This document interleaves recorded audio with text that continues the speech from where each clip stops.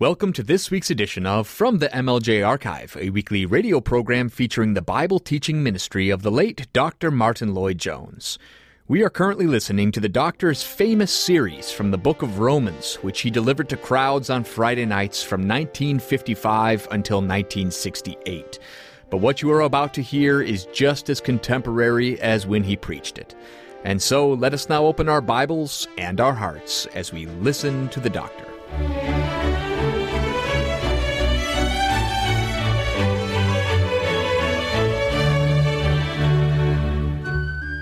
I call your attention this evening to the last two verses in the 9th chapter of the Epistle to the Romans, verses 32 and 33. Wherefore, because they sought it not by faith, but as it were by the works of the law, for they stumbled at that stumbling stone, as it is written, Behold, I lay in Zion a stumbling stone and rock of offense, and whosoever believeth on him shall not be ashamed. Now, I've stumbled in reading that, so I'm going to read it again. Verses 32 and 33 in the 9th chapter of the Epistle to the Romans. Wherefore, because they sought it not by faith, but as it were by the works of the law, for they stumbled at that stumbling stone, as it is written, Behold, I lay in Zion a stumbling stone and rock of offense, and whosoever believeth on him shall not be ashamed. We come back to this statement once more because here the apostle is giving us the final explanation of the whole tragedy of the Jewish nation. He's dealing here not with individual Jews, but with the Jews as a nation.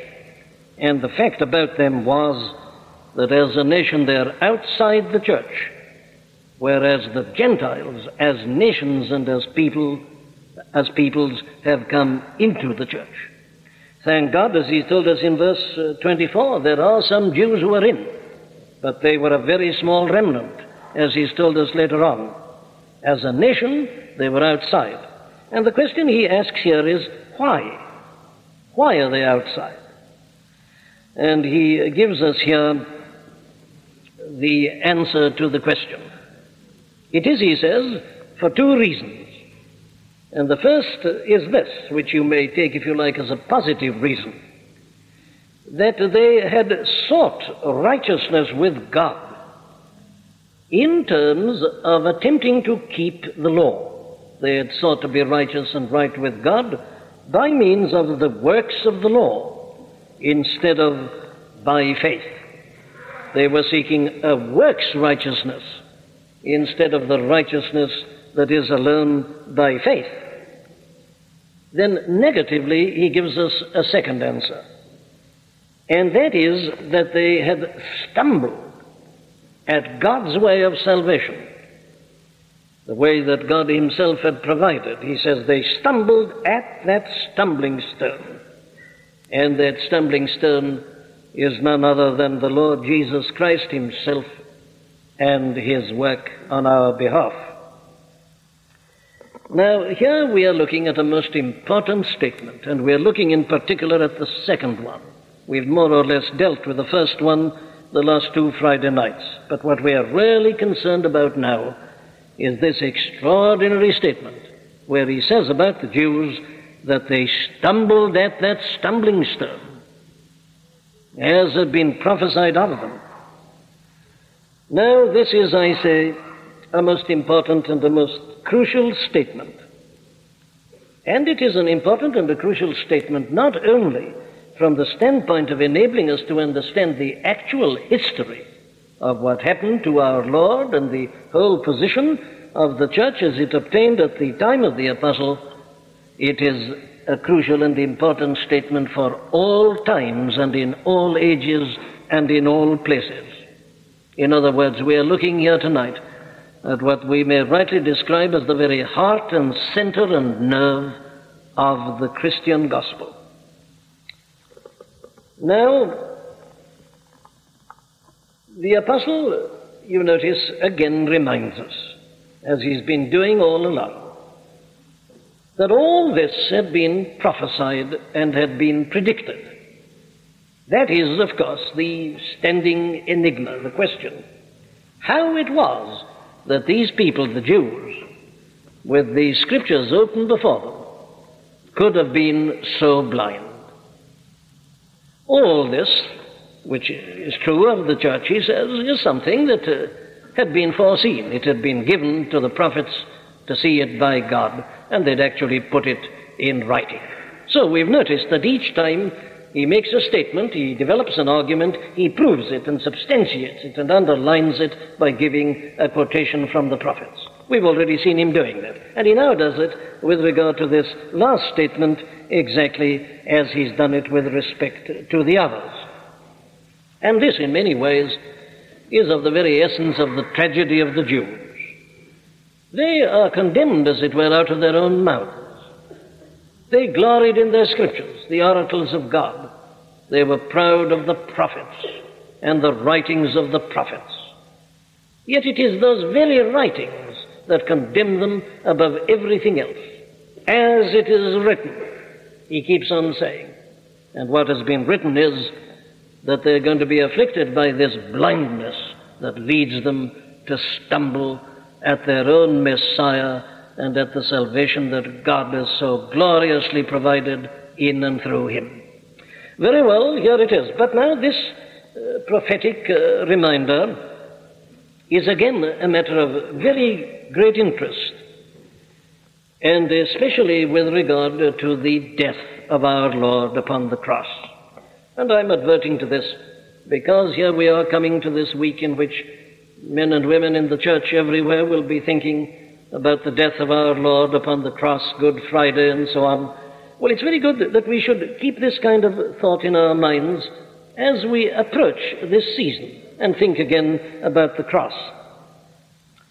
His quotation from Isaiah here is a reminder that all this had been predicted and prophesied. Refutes completely and finally a teaching which is so common that our Lord's death came as a surprise to him, and that it came as a disappointment to him, that he'd never anticipated it. Some even go so far as to say that he died in utter disappointment and of a metaphorical broken heart. Now that is, I say, finally refuted by this one statement without adducing any further statements. Our Lord knew the prophets.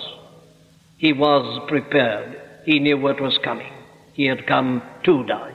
He wasn't taken by surprise. It also refutes the idea that others have, that our Lord's death need never have taken place at all and might never have happened. There are many who teach that unfortunately it did happen because of the blindness of these people, because our Lord, like many another prophet and great men, was ahead of his times and was therefore not appreciated, but that it might very well not have happened. Again, I say the lie direct is given to that. But also, and in many ways perhaps this is more important for us who are gathered here tonight, it seems to me to be a final refutation of a very popular dispensational teaching which tells us this, that our Lord came into the world primarily to offer the kingdom to the Jews, and that it was only after the Jews had refused to believe the teaching about the kingdom and to receive the teaching, it was only after that and as the result of that the gospel of grace by the death of Christ had to be introduced and brought in, but that was an afterthought. If only the Jews had accepted the teaching about the kingdom, this would never have happened. There would never have been any need for the doctrine of the grace of God. And then they go on to say that this doctrine of the gospel of the grace of God is only a temporary one, and that a day will yet come when the gospel of the kingdom will once more be preached and people will be saved by either believing or rejecting that offer of the kingdom. Well, now it seems to me, as I'm trying to say, that this one statement alone is enough. The cross was something that had been planned before the foundation of the world. There was no change in God's program as the result of what happened to our Lord when he was here in the days of his flesh. This notion that the prophetic clock was stopped then, and that the whole plan had to be rearranged because of the rejection of the Jews, seems to me to be a sheer denial of what we read here and in so many other places, how the cross is prophesied and predicted right away through the Old Testament. All the types and shadows, the lamb, the paschal lamb, the burnt offerings, the sacrifices, all of them are proclaiming the absolute necessity of the Son of God. And here we are reminded that the treatment that was meted out to him by the Jews was something that had long ago been prophesied by the prophet Isaiah. So here, I say, is an extraordinary refutation of any such teaching which suggests, the suggestion itself is monstrous, that God's eternal plan had to be modified because the Jews rejected the gospel of the kingdom. No, no. As the author of the Epistle to the Hebrews tells us, he was made a little lower than the angels for the suffering of death. All this happened to him that he might taste death for every man. He came into the world primarily to die. And that is why this had been prophesied and predicted so long before in the writings of the various prophets. And as I say, in the whole of the Levitical ceremonial and ritual. Very well. But leaving that aside, let us now look directly and immediately at this tremendous statement, this momentous statement. What is its teaching? Well, I think we can put it in the form of three main principles, and here's the first. Our relationship to God is determined solely and entirely by our attitude to the Lord Jesus Christ. Let me repeat that. Our relationship to God is determined solely, exclusively, and entirely by our attitude to the Lord Jesus Christ. He is the stone. He is the test.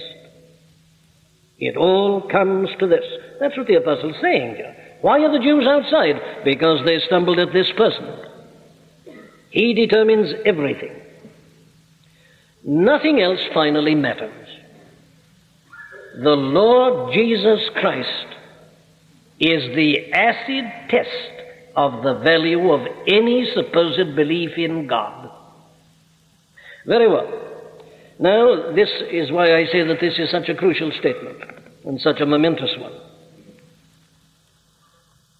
I am asserting that he and he alone matters in this matter. That a man says he believes in God is of no value whatsoever unless he believes in the Lord Jesus Christ. That a man may have very exalted views about life and living doesn't matter at all unless he believes on the Lord Jesus Christ.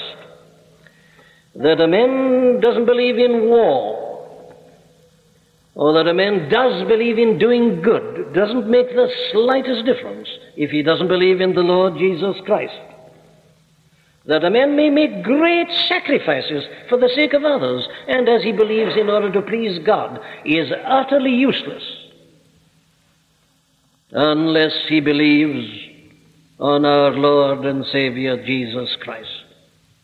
Now, that is what the apostle, you see, is saying here. What he does here is to give us two quotations from the book of the prophet Isaiah. And he does it in a way that we've already seen. He takes two quotations and conflates them into one. We've seen him doing that before. Now let me read the two quotations. The first is Isaiah 8:14. Or take 13 as well. He's writing here to the children of Israel when they were in trouble. And this is his message to them.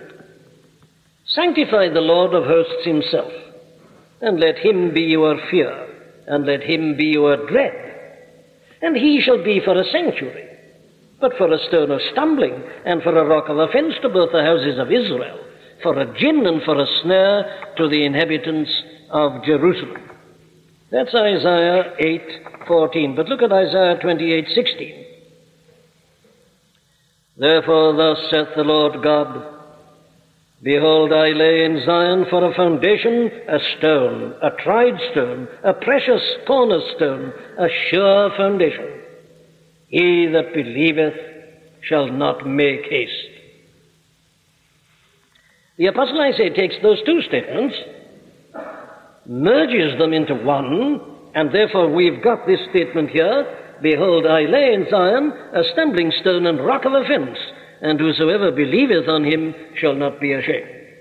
Now, we've already had occasion to point out the interesting way in which the Apostle handles his Old Testament quotations.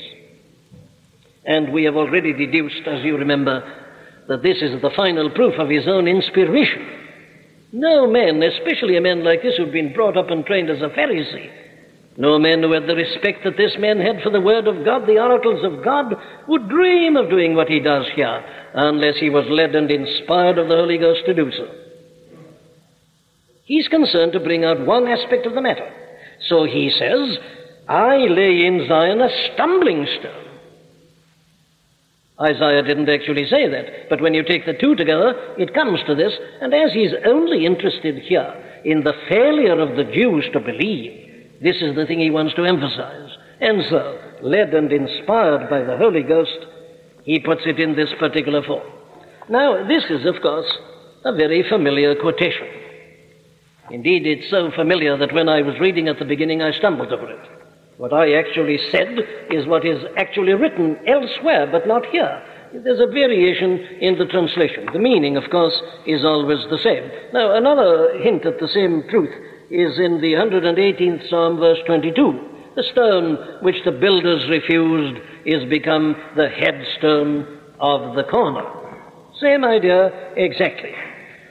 Our Lord himself refers to it and makes use of it when he is finally condemning the Pharisees at the end of his ministry, and indeed condemning the whole of the Jewish nation. Here it is in Matthew 21, where we've got precisely the same idea. In verse 42 and following, Jesus saith unto them, did you never read in the Scriptures, the stone which the builders rejected, the same is become the head of the corner? This is the Lord's doing, and it is marvelous in our eyes. And it leads to the next statement, so germane to our matter here, therefore I say unto you, the kingdom of God shall be taken from you and given to a nation, bringing forth the fruits thereof. In other words, the church. Taken from the Jews and given to the church. And then he goes on, whosoever shall fall on this stone shall be broken, but on whomsoever it shall fall, it will grind him to powder. Same idea exactly. Then Peter uses it when he and John are arraigned before the tribunal in Acts 4. Peter quotes this very self-same thing to them in Acts 4. You'll find it in verses 11 and 12. This is the stone which was set at naught of you builders, which is become the head of the corner. Neither is there salvation in any other, for there is none other name under heaven given amongst men whereby we must be saved. Then, of course, the Apostle Paul, he uses it. He says, we preach Christ crucified, unto the Jews a stumbling block, and unto the Greeks foolishness. There it is in 1 Corinthians 1.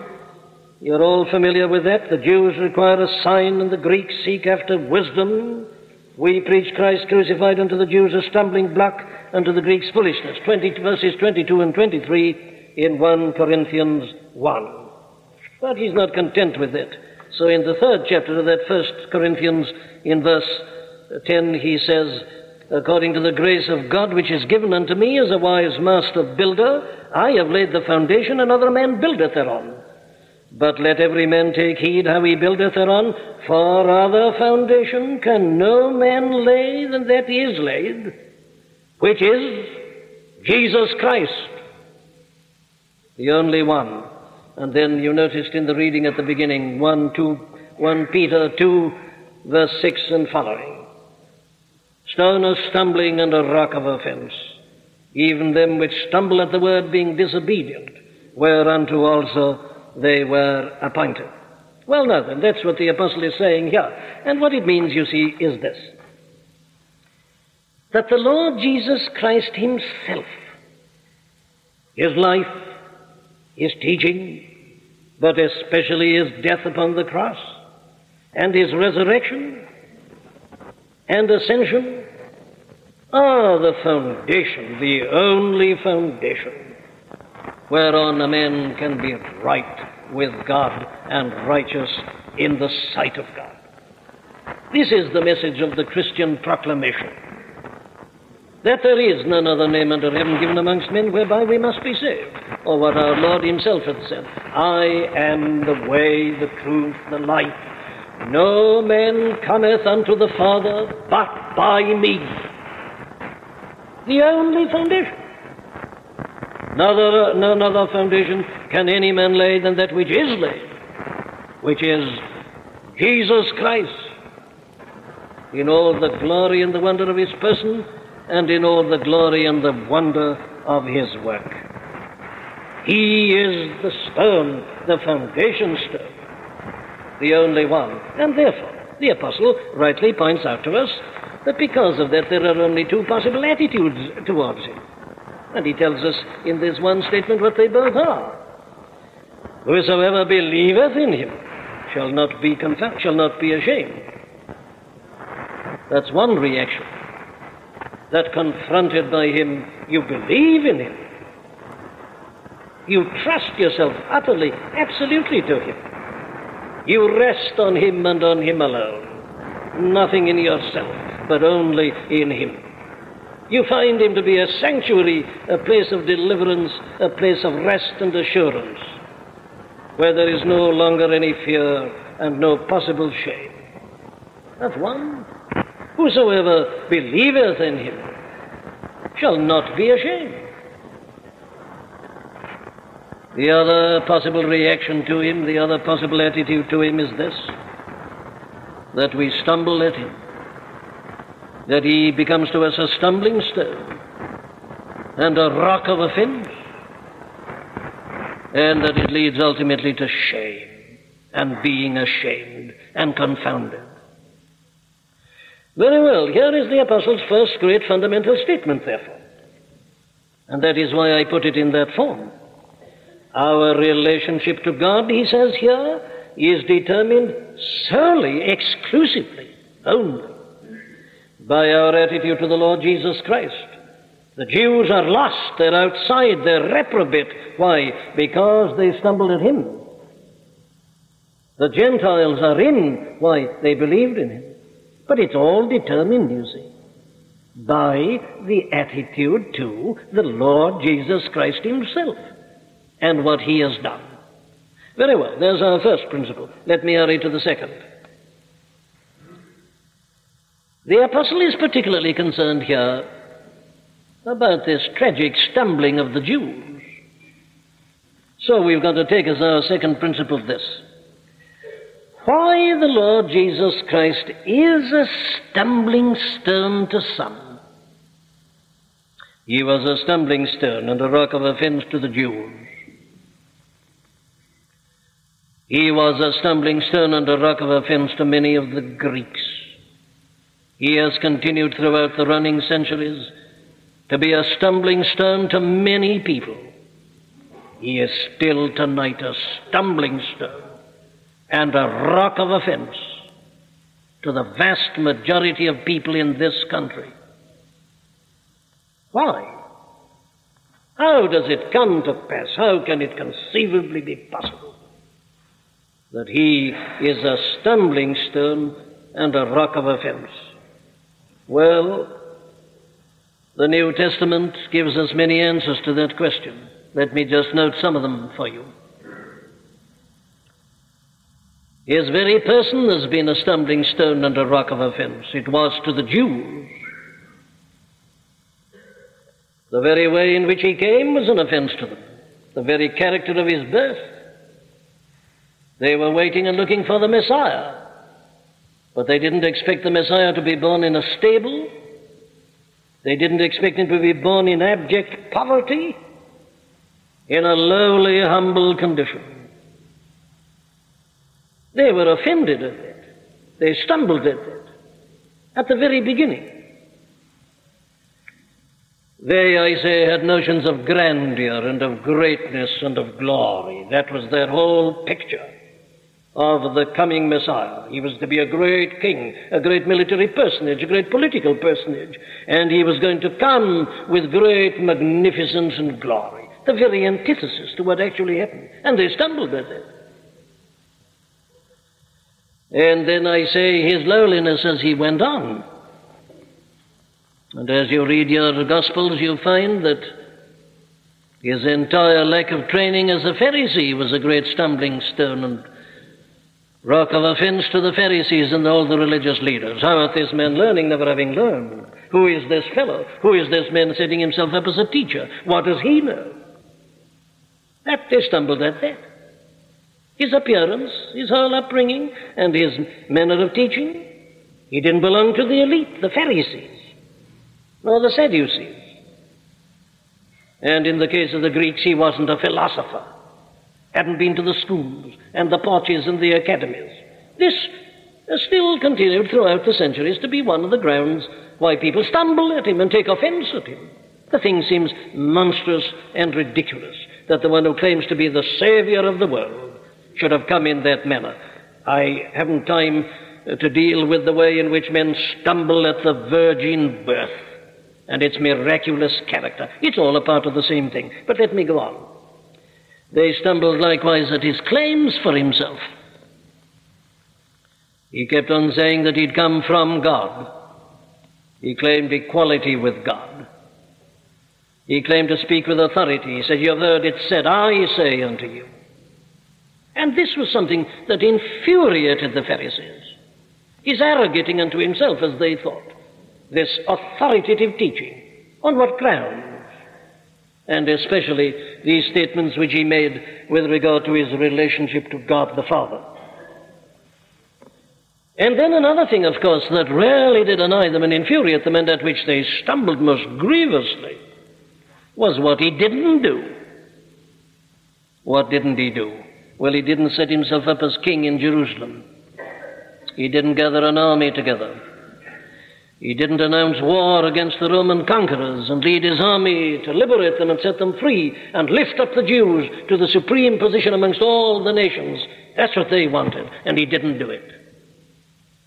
Even John the Baptist, you remember, stumbled at that particular point. You remember how once, when they had been impressed by his feeding of the 5,000, they tried to take him by force to make him a king, but he wouldn't. That was a grievous source of stumbling. Why didn't he declare himself? His own brethren, you remember, chided him with that later on. But, of course, the thing that finally offended them and caused them to stumble was his death upon the cross. There he is, arrested, apparently can't defend himself, condemned in the court. He doesn't seem to say a word, lets them do what they like with him. He who claimed to be the Messiah, who could heal the sick, make the lame walk, give sight to the blind, raise the dead, calm the raging of the sea. "Thou who savest ours," they say to him as he's on the cross, "come down, save thyself. If thou be the Christ of God, come down." Ridiculous. This display of weakness and utter failure and shame. For them, this was enough to prove how ridiculous his claims were, that he's the Son of God, that he's the Savior. "Hail, thou Son of God," they said, with their sarcasm and scorn and derision. They put a crown of thorns upon his head, and they mocked at him and they jeered him. Oh, his death was a terrible source of stumbling, a terrible rock of offense to them. But you know, there was something even worse than that. It was the teaching that came through his death. It was the implication of his death. This was the thing that infuriated them above everything else. What do I mean? Well, what the apostle says, the preaching of the cross is to them that perish foolishness. The preaching of the cross is a stumbling block to the Jew, and it's foolishness to the Greeks. Why? It's because of the implication. It's because of the message of that cross. And this is the thing that really got them on the raw and made them finally hate him and dismiss him. What is the message? Oh, the message is this: that is the only way of salvation. In other words, as he goes on to say in the next chapter, Christ is the end of the law for righteousness to everyone that believeth. Here are the Jews trying to save themselves by keeping and observing the law. The cross proclaims there's only one who can keep the law, and he's done it. He's the end of the law for righteousness. That's the thing, I say, that finally infuriated them. That he and he alone can satisfy God's law. So that all the efforts and the striving of the Jews, the Pharisees, the Sadducees, the scribes, the very best of them, it's all useless. He's already told us that. Israel, which followed after the law of righteousness, hath not attained unto the law of righteousness. And here comes this proclamation: you never can, you never will. He's come into the world because they've failed. He would never have come if they could have done it. It's because they can't, and no one can. The Son of Man is come to seek and to save that which is lost. The Son of Man has come not to be ministered unto, but to minister and to give his life a ransom for many. That's the thing that finally causes them to stumble. That's the ultimate rock of offense. That he is the atonement. That he is the Lamb of God that taketh away the sins of the world, that he is the offering to which all the types had pointed forward, the great, the glorious antitype itself. It was, I say, the teaching and the message of the cross that stumbles them above all, and it still does. That is why the blood of Christ is ridiculed in the Christian church today. They stumble at this point. They hate it. They're repeating what was done by the Jews. In other words, you see, the ultimate cause of the stumbling and of the rock of offense is this: that by all his teaching and supremely by his death upon the cross, he condemns and finally exposes all men's self-confidence, pride, and self-righteousness. That cross tells me that nothing that I can ever do will ever put me right with God, and that all my belief in myself and in my good works, in my righteousness, in my good deeds, in my beautiful thoughts is filthy rags, dung and manure and refuse. That's the whole trouble with them, says Paul. They, being ignorant of God's righteousness and going about to establish their own righteousness, have not submitted themselves unto the righteousness of God. Man, you see, and the Jew in particular, is out to establish his own righteousness. And Christ in all his person and in all his work says, it can't be done. I have come because it cannot be done. There is none righteous, no, not one. And all the mighty argumentation of the 3rd chapter of this glorious epistle to the Romans, there it is. He's summing it all up here in a phrase. Those are the reasons, then, why the Lord Jesus Christ is a stumbling stone and a rock of offense to many. He hits them at the most sensitive point.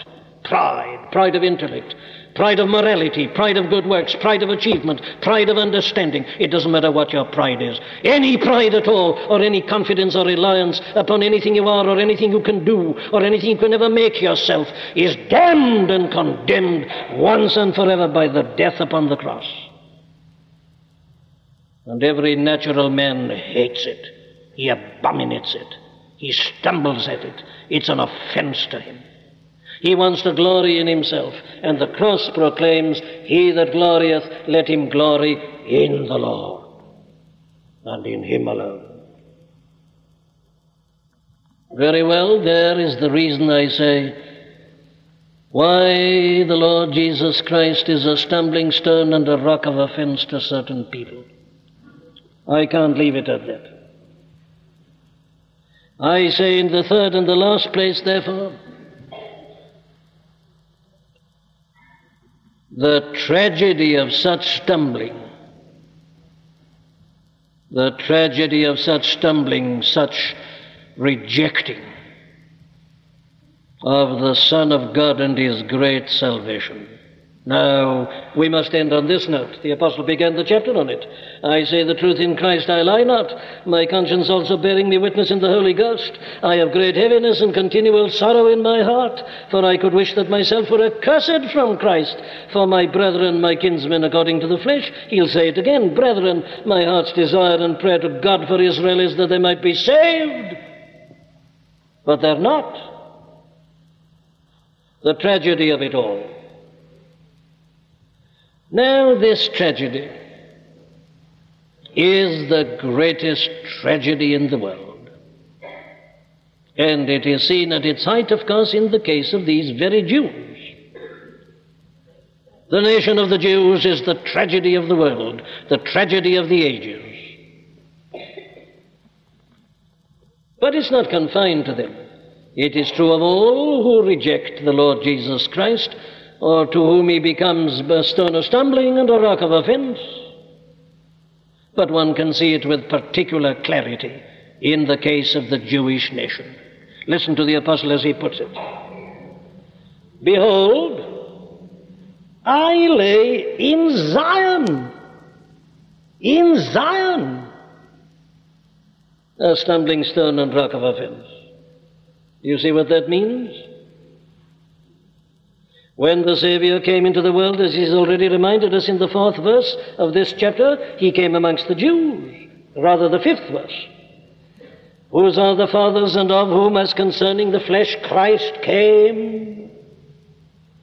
He's told us that at the very beginning in the 4th verse, 3rd verse of the 1st chapter, concerning his Son, Jesus Christ our Lord, which was made of the seed of David according to the flesh. Where did he come to? When the Messiah came, when the Son of God came into the world, where did he come? Not amongst the nations, Palestine. Amongst the Jews, he came into his own, in Zion, their own glorious city, of which they were so proud.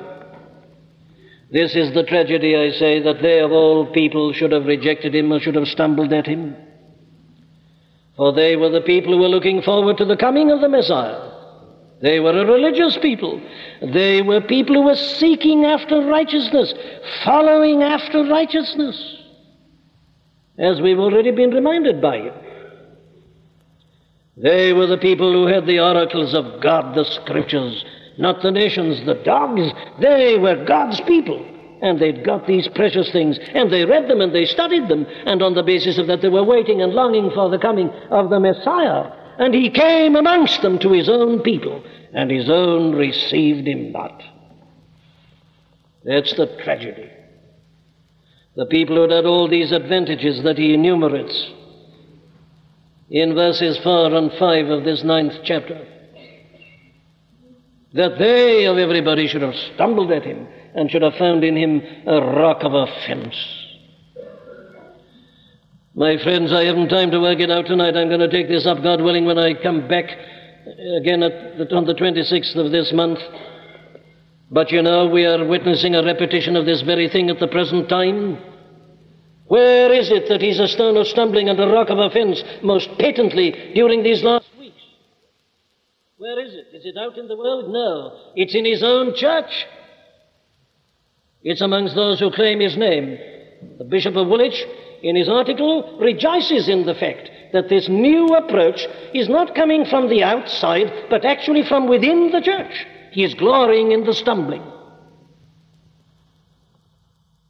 It's but a reenactment of what happened nearly 2,000 years ago.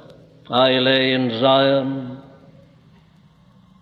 But it is the people of Zion, of everybody, who stumble at him and find him a rock of offense, whereas those Gentiles that are right outside have believed in him and have come into the kingdom.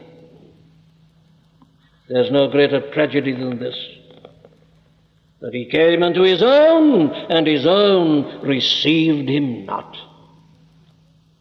Very well, but go on. Let's see what else is involved in the tragedy. Behold, I lay in Zion. Who's speaking? the Almighty and everlasting God. If you don't believe in the Lord Jesus Christ utterly and absolutely as your Savior, what you're really doing is pitting yourself against God and flinging back into His face His own action. I lay in Zion. This is God's own way of salvation. It's prepared before the foundation of the world, intimated prophetically, as I say, right away through the Old Testament.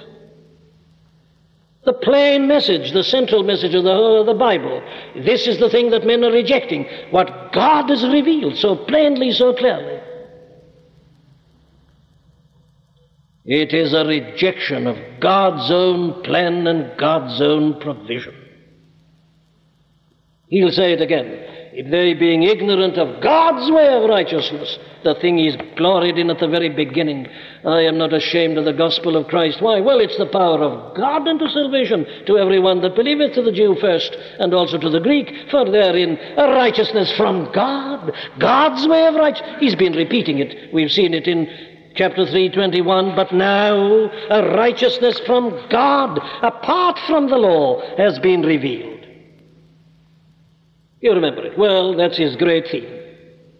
But this is what these people are rejecting, the Jews who claimed that they alone believed in God, unlike these pagan Gentiles who were worshipping dumb idols and vanities. They, the believers in God, are rejecting God's own way of salvation. But the tragedy is still worse. They are not only rejecting God's purpose and plan and way of salvation, they are rejecting God's most glorious act. They are rejecting the most wonderful thing that God has ever done. It's a terrible thing to reject anything that God has done. But when you reject the most wonderful thing of all, what can be said concerning it? Listen to what God said as He announced all this. I've already read it to you in the 28th chapter of Isaiah. Verse 16, therefore thus saith the Lord God, behold, I lay in Zion for a foundation, a stone, a tried stone, a precious cornerstone, a sure foundation. And he that believeth shall not make haste. What's he mean by this tried stone, this precious cornerstone, this sure foundation? Oh, that's just a pictorial way of saying this. God so loved the world that He gave His only begotten Son, precious. His only begotten, beloved Son. When the fullness of the times has come, God sent forth His own Son. Couldn't send more. He sends His own Son in all the perfection and the glory of His everlasting deity. He is the one whom God sends, not a great man, not a great prophet, His own Son. Yes, and one who is not only capable of standing all the tests, but who has stood them all, a tried stone. Tempted in all points like as we are, yet without sin. The devil attacks him, brings out all his reserves. He stands, the mighty conqueror. He gave a life of perfect obedience to the law of God, tried and tested by the law. He was made of a woman made under the law, yes, and he obeyed it with absolute perfection. But not only that, in order to save us, he was told that he would have to be made a sin offering for us. He would have to take our sins and our guilt upon him and bear their punishment, and that would involve separation from his Father. Here's the test, here's the trial. Can he stand this test? There he is, facing it in the Garden of Gethsemane, sweating drops of blood. And he says, Father, if it be possible, nevertheless, not my will, but thine be done. He stood the test. I'll go, he says. I'll drink, I'll drain the cup to the last dregs. And he did. He went as a lamb to the slaughter. Not only had he rendered a perfect active obedience to the law, he rendered an equally perfect passive obedience to the law and its every demand. And there he is on Calvary's cross in an agony. with the vials of the wrath of God poured out upon him. He that spared not, we've already discovered, you remember, in the 32nd verse of the 8th chapter, he that spared not his own son, but delivered him up for us all, and spared him nothing of the horror of the punishment of sin. He took it all. He bore it all. A tried stone, a tested stone, a precious cornerstone. But he dies, you say. I know, but it isn't the end. He rises again. It is finished, he cried on the cross, and he proved it had finished by rising on the morning of the third day, manifesting himself, ascending, taking his seat at the right hand of God. But to these Jews, all that was an offense. That was a stumbling stone. That was a rock of offense. This most marvelous, glorious thing that Father, Son, and Holy Ghost have ever done, the miracle, the marvel of eternity, rejected, dismissed with ignominy and scorn. But the tragedy doesn't end even there, because in doing all this they're rejecting such a glorious salvation. What are they rejecting? Free grace. They're rejecting something which tells them, just as you are, without one plea, you can be forgiven if you but believe in him. Justification by faith only. Nothing to do but to believe. Come ye, come buy without money and without price. Come to the waters. By grace ye are saved, through faith, that not of yourselves, it is the gift of God, the free gift, rejected. Gift of what? Gift of perfect forgiveness. Your sins all blotted out, entirely forgotten, cast into the sea of God's forgetfulness. The past shall be forgotten. Not only that, regarded as if you'd fulfilled the law perfectly. The righteousness of Christ imputed to you. You've completed the law, you've kept it, you've finished with it, you become dead to it. No condemnation anymore, forever, to them who are in Christ Jesus. All that's refused. New life, a new nature, strength and help to fight the battle while we're left in this world, and a hope of glory, made children of God, and if children then heirs, heirs of God, and joint heirs with Christ, and the certainty of being with him in the everlasting glory. It is all refused, though it's all offered for nothing.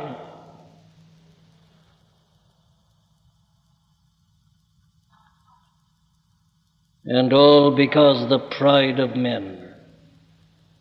All because he thinks he can fit himself for God and heaven and glory.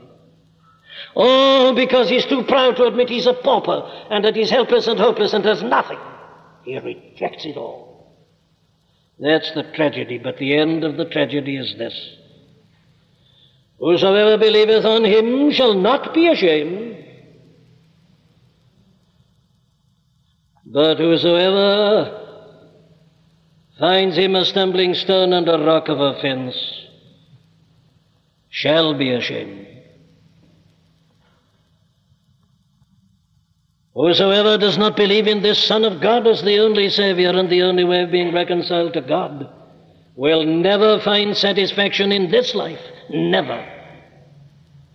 He'll always be striving and seeking, never arriving, never satisfaction. He will know of no sanctuary in his hour of trial and of crisis and of need. I lay in Zion a tried cornerstone, a sanctuary, said God through the prophet Isaiah, a place you can rush into and be safe, a sanctuary. But the man who rejects him has no sanctuary. When his health goes, when illness comes, when death visits the family, when he's tried and tested, he's nothing. Nothing to fall back on. Nothing to lean on, nothing to sustain him. And when he comes to the hour of his own death, and has his first glimpse of the law of God and of the glory of God and the glory of Christ and all the spirits of just men made perfect, he'll see his own vileness and he'll be horrified. And as he tries to stand before God, he won't be able to stand. He won't be able to stand in the congregation of the righteous. He's like the chaff that is swept and blown away. He'll not be able to stand in the judgment. He'll realize that he's not attained unto the law of righteousness, that all he'd boasted of and confided in is nothing but vile refuse in the presence of God, and he'll see it for himself. But it'll be too late. At long last, he'll realize his folly, the folly of a pride that prefers to go on with a vain, useless endeavor and rejects the free offer. He'll realize it, but it's too late. And he'll go on to spend his eternity in a state of useless and endless remorse. That's the tragedy of the Jew. That's why the apostle says that I would that I myself almost were accursed for Christ for their sake. That's why his heart's desire and prayer to God for them is that they may be saved, that they may be delivered out of all this. The tragedy of stumbling and finding nothing but a rock of offense in God's plan, God's Son, God's free grace, all the blessings of salvation in this life, and the endless blessings of the life of glory in eternity. My friends, let's be clear about this. The Lord Jesus Christ at this minute to every one of us is one of these two things. You either believe in him and rest your faith in him alone, or else he is to you a stumbling stone and a rock of offense. May the terrible lesson of the Jewish nation awaken even anybody who may be even doubtful in this meeting. May God open your eyes and show you the folly, the tragedy, the enormity of regarding God's own Son and his perfect, glorious work as a stone of stumbling and a rock of offense. May God have mercy. But may he open all our eyes, even those of us who believe in him. We don't believe enough, my friends. We don't glory as we should in him. We say it, we take it for granted. Do you realize what's happened? God has laid this stone, and it's his own Son, and it involved smiting him, that you and I might be delivered. We might be forgiven and restored. We might become God's children and joint heirs with Christ, and eventually enter into the possession of the glory. Amen. O Lord our God, we humbly beseech thee to look down upon us all with mercy and with compassion. We feel our hearts, O God, are so cold. Wilt thou by thy Spirit open the eyes of our understanding, that we may see these things with such a clarity that we shall be moved in the very depth and vital of our beings, and be filled with a sense of wonder, love, and praise. Oh, God, grant that henceforth when we sing that hymn of Isaac Watts, we shall really mean it. When I survey the wondrous cross on which the Prince of Glory died, my richest gain I count but loss, and pour contempt on all my pride. Were the whole realm of nature mine, that were an offering far too small. Love so amazing, so divine, demands my soul, my life, my all. Take them, O Lord God, thou hast already purchased them. We give them back to thee.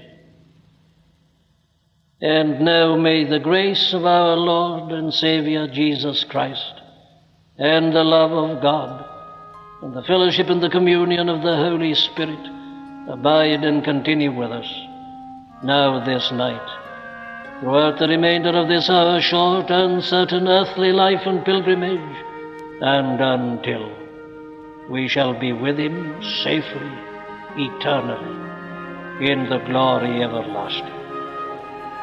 Amen.